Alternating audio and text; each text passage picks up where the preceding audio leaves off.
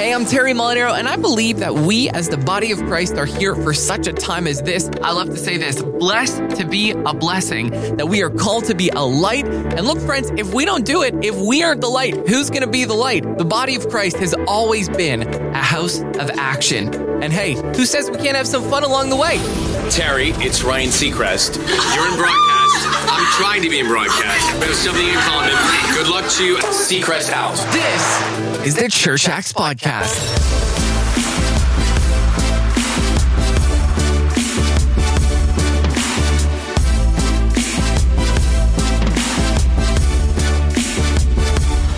Hey friends, what's happening today? Hopefully wherever you are at in the worldly world that you are doing good. And you know what? First and foremost, can I just start off by saying it is such a privilege to be able to hang out with you. Thank you so much for giving me your time. I honestly am doing this so we can all grow together and all be literally the best versions of ourselves because, man, you know, the more I go on and on, I see people who are legitimately going through things that are, part of me, that are really, really difficult in life. And I know that if they only had some truth, you know, if they only had what a lot of us already know, their life could be completely transformed. I was talking with someone the other day, and it's so sad to see that they're turning to things, some new age practices and these things. And I'm like, man, where is the church? You know, where are we here to be able to stand up and say, no, like this is not the answer to your problems. The answer to your problems,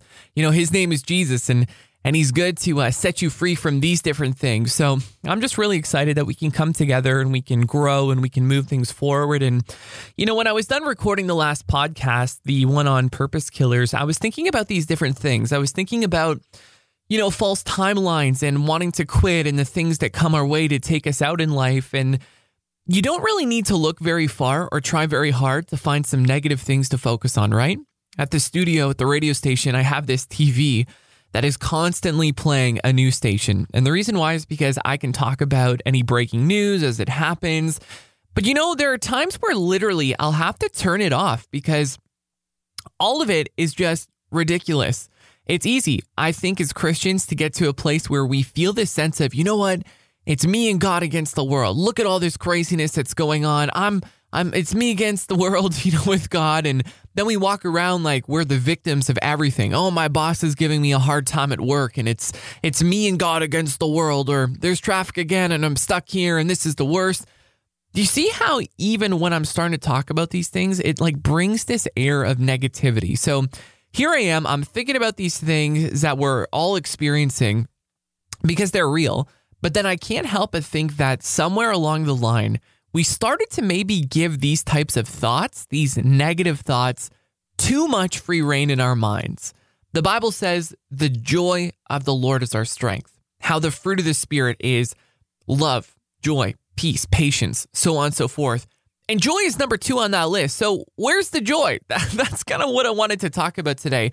I think it has a lot to do with what we focus on. But going one step further, I think as well, it's our perspective. Years ago, I remember discovering this verse in Hebrews 12:2. Because of the joy awaiting him, talking about Jesus, he endured the cross, disregarding its shame. Now he is seated in the place of honor beside God's throne.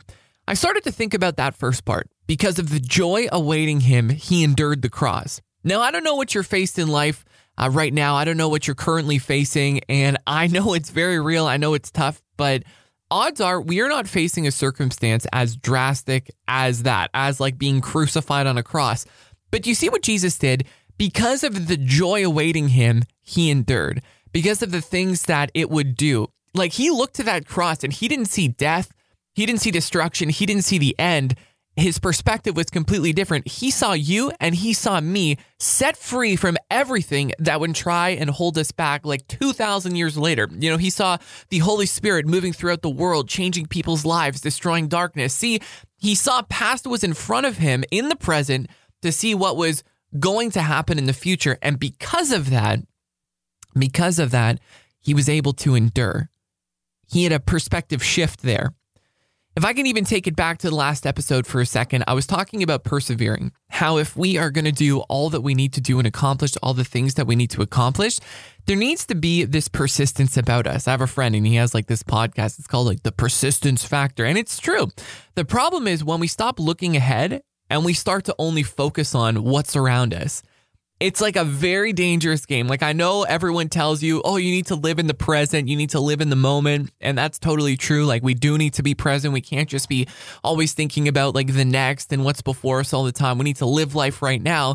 But at the same time, when it comes to the situations that are difficult, if we're only stuck focusing on all the nonsense going around us right now, how are we ever supposed to move it forward? See, when we stop looking forward and we get stuck looking at everything around us, even taking it nice and simply, whoever solved the problem, number one, by focusing on what was happening around them instead of putting things in place to initiate change? No one. Yet that's exactly what we're tempted to do, to stay and to look where we are and then convince ourselves that where we are right now is all that life has for us. It's always been this way. You know, I might have tried once or twice in the past, but it's never going to change. You know, look at and then some of us, we take it a step further. We're like, well, I'm super spiritual. I know about generational curses. Look at my mom. Look at my mom's mom, mom's mom's mom's mom. You know, it's always been this way and this is never going to change for me. But let me ask you a question. Does that sound like freedom to you? Like on a base level, do you think that Jesus would have died, sent the Holy Spirit so you could live that type of life? No way, baby. You know, the Bible says in John 10:10, the thief comes only, and only is an exclusive word. The thief comes only in order to steal and kill and destroy. I came that they may have and enjoy life and have it in abundance. That was the Amplified Version. And I love how it says, I came that they may have and enjoy life. Not just to have freedom, but to actually enjoy the life that you live. See, where did we stop living and enjoying?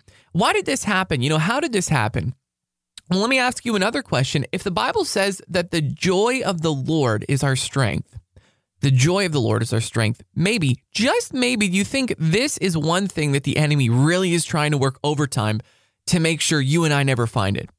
If the Bible says, hey, this joy thing, this joy of the Lord, that is what's going to give you your strength, you better believe the enemy's going to want to take that away from you. I remember many years ago, I was at home and I was tired. I was feeling done. You know, no energy. I felt like I couldn't move certain things forward, not feeling a whole lot of purpose. So the enemy starts playing on my mind. He starts feeding me thoughts.